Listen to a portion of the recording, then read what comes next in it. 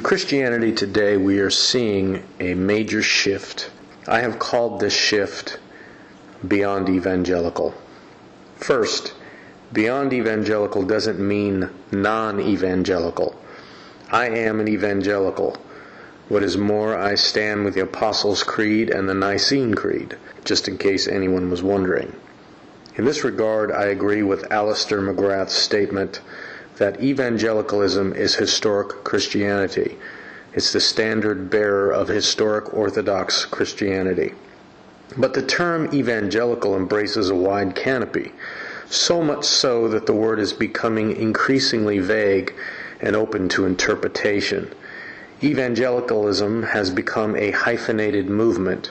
For instance, old evangelical, neo-evangelical, conservative evangelical, post-evangelical, post-conservative evangelical, ecumenical evangelical, charismatic evangelical, young evangelical, etc.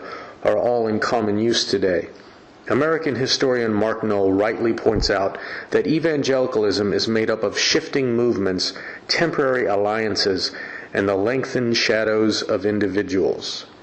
The word evangelical has become so generalized that people like Jim Wallace, evangelical equals social activism reforms, and Al Mohler, evangelicalism equals fundamentalism, stand on the opposite sides of the evangelical spectrum. The same is true for Rob Bell on the left and John MacArthur on the right, both of whom claim to be evangelical. As Western culture has balkanized and changed the meaning of words over time, the same is true for religious vocabulary. We can no longer take for granted the meaning of terms like evangelical or evangelicalism. The evangelical formulas that worked in the past have evolved, so there's very little consensus today as to their exact meaning. Second, beyond evangelical doesn't mean post-evangelical. Popularized by Dave Tomlinson, the term post-evangelical is often equated with the emerging church movement phenomenon. While I have close friends who identify themselves with this movement, I do not. I appreciate my emergent friends and applaud some of their concerns, while freely disagreeing with other concerns. In our book, Jesus Manifesto, Leonard Sweet and I address what we believe to be some of the critical weaknesses of emergent Christianity as it relates to the person of Jesus Christ. See Chapter 7 of Jesus Manifesto. We also address some of the critical weaknesses we see in the religious right. See Chapter 8 of Jesus Manifesto. Right or wrong, you know where I stand on those issues. Now here's something I'd like to say to my friends who are analyzing evangelicalism today. The future of evangelicalism is not restricted to a choice between the left or the right. Another direction exists. It's forward, as Sweet and I say in our book. Quote, "The body of Christ is at a crossroads right now. The two common alternatives are to move either to the left or the right. It's our observation, however, that we are living in a unique time when people are frozen as they look in either of those directions. When they look to the left, they decide that they cannot venture there. When they look to the right, they feel the same. Whether they realize it or not, people are looking for a fresh alternative, a third way. The crossroads today, we believe, is one of moving forward or backward." End of quote. Jesus Manifesto, page XIII. The middle structure of evangelicalism collapsed long ago, as early as Harold Lindsell's Battle for the Bible, leaving only the left wall and the right wall of the building. This collapse distorted the evangelical response to the rise of postmodernism by forcing it into the mold of the modern left versus the modern right. In this regard, the new Reformed and emergent movements are really as modern as the fundamentalist versus liberalism groups that preceded them. For this reason, neither one is capable of salvaging evangelicalism. In addition, the third direction of forward is not based on the idea that evangelicalism needs a better theology. It's instead based on the question of how the Christian faith is to be lived out in its proper context, that is, as a kingdom community discovering and displaying Christ. The scourge of evangelicalism is that it has centered itself on making correct propositional statements rather than on a way of living in, through, or for the Lord Jesus in a shared life local community. Third, for many evangelicals, the historical use of the word evangelical includes 4 key notes.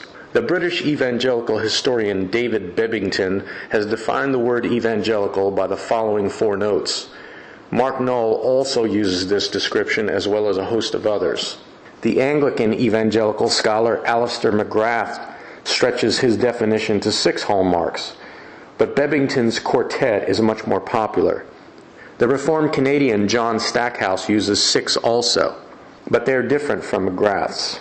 American historian George Marston adds a 5th element to Bebbington's list, trans-denominationalism. All of this just underscores the fact that the term evangelical has become a clay word.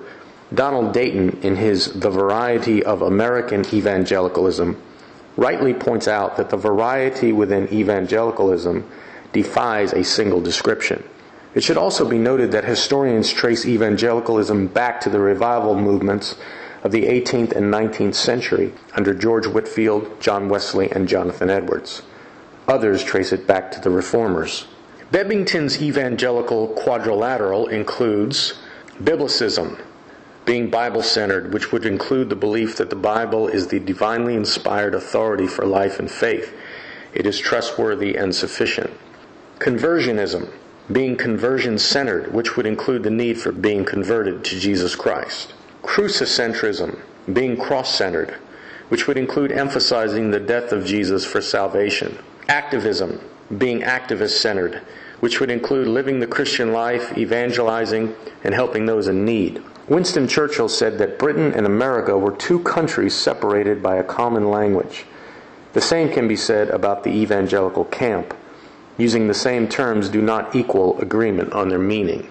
I hold to all of the above. Therefore, I am an evangelical in the historical sense. But going beyond evangelical means asking some incisive questions like, in what sense is the Bible authoritative? And how exactly does a person hear and encounter God through the Scriptures? What's the main point of the Bible? The grand narrative. How is a person converted? And what does conversion give an individual? What does it include? What happened at the cross exactly? How does Jesus' death save us? Does his death on the cross do more than just forgive sins? If so, what? How should Christians present the gospel? What is God's central mission exactly? And what does the Scripture teach concerning how we are to fulfill that mission? I predict that the question, what exactly is the mission, is going to define the missional church conversation over the next 5 years. This is always assumed, grossly so. So hide and watch. Over the last 3 years of my blog's existence, Beyond Evangelical, I have weighed in on some of these questions. My books also address them, but I've only scratched the surface. This leads us to the next point. Fourth, those of us who have moved beyond evangelical have expanded the evangelical quadrilateral with 4 additional notes. Christ-centered, a recovery of the Bible's consistent and razor-sharp emphasis that Jesus Christ is supreme, preeminent, sovereign, the center of biblical revelation, and the practical living head of the church. In today's evangelicalism, countless religious themes and subjects have replaced Christ as the centrality and supremacy. My book, Jesus Manifesto, is dedicated to this note. Resurrection life-centered. What stands beyond the cross is the resurrection of Jesus. The resurrection means so many things. It means the beginning of the new creation. It means the triumph of God over all things, including death, his greatest enemy. But it also means that God's people can live in the foretaste of our future resurrection, participating in its life and power here and now. It means that Jesus Christ is still alive, can be known, and has come to live out his resurrected life in and through us. Learning to live by the indwelling life of Christ in a corporate context and all that it involves is a missing note in modern evangelicalism. The latter is focused on imitating Jesus as an individual through one's own efforts. Living by the life of Christ also means being radically sold out to Jesus without being legalistic on the one hand or libertine on the other. My book, Revise Us Again, is dedicated to this note. See also my post, Legalism, License, Lordship, and Liberty, on the blog. Body life centered. The typical evangelical holds to the idea that the Christian life is an individual pursuit. Church is something Christians attend in order to be motivated to go out and serve as an individual Christian and live a strong individual Christian life. But those who have gone beyond evangelical believe that the church is, as Dietrich Bonhoeffer put it, Christ existing as community. Church is not a denomination, a service, or something you attend. It's the experience of the body of Christ, a la body life. In fact, the Christian life doesn't work outside of a local shared life community that's meeting under the headship of Jesus Christ as His body on the earth. Consequently, how a local church functions and expresses itself is eminently important. My books, Pagan Christianity, Reimagining Church, and Finding Organic Church, are dedicated to this note. Also, the messages Vantage Point and Who is This Woman on the podcast. Eternal purpose centered. God has an eternal purpose or grand mission that provoked Him to create. That purpose goes beyond the saving of lost souls and making the world a better place. God's purpose transcends evangelism and social action, both of which are focused on meeting human needs. The eternal purpose is primarily by Him, through Him, and to Him. Meeting human needs is a byproduct, not the prime product. My book, From Eternity to Here, is dedicated to this note. Also, the message entitled The Eternal Purpose on the podcast. Contemporary evangelicalism in America is essentially a reactionary movement. Another aspect of evangelicalism, though often unspoken, is that it builds its theology on the basis of apologetics. This raises an important question. Should our theology be built on apologetics or on the intention to know God in Christ and live by His life?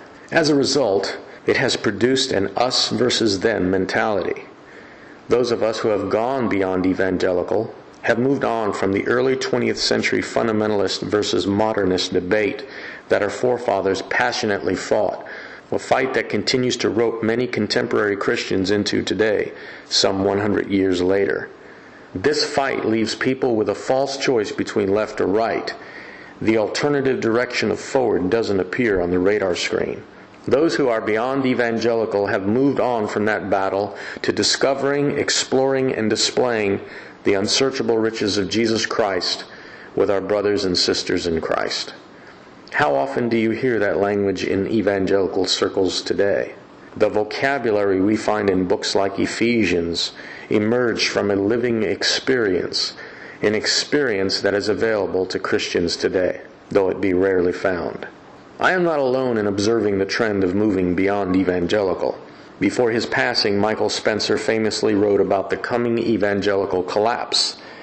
Evangelicalism's social, cultural, and political influence has waned greatly and continues to do so. The popular perception of evangelicals should also be noted.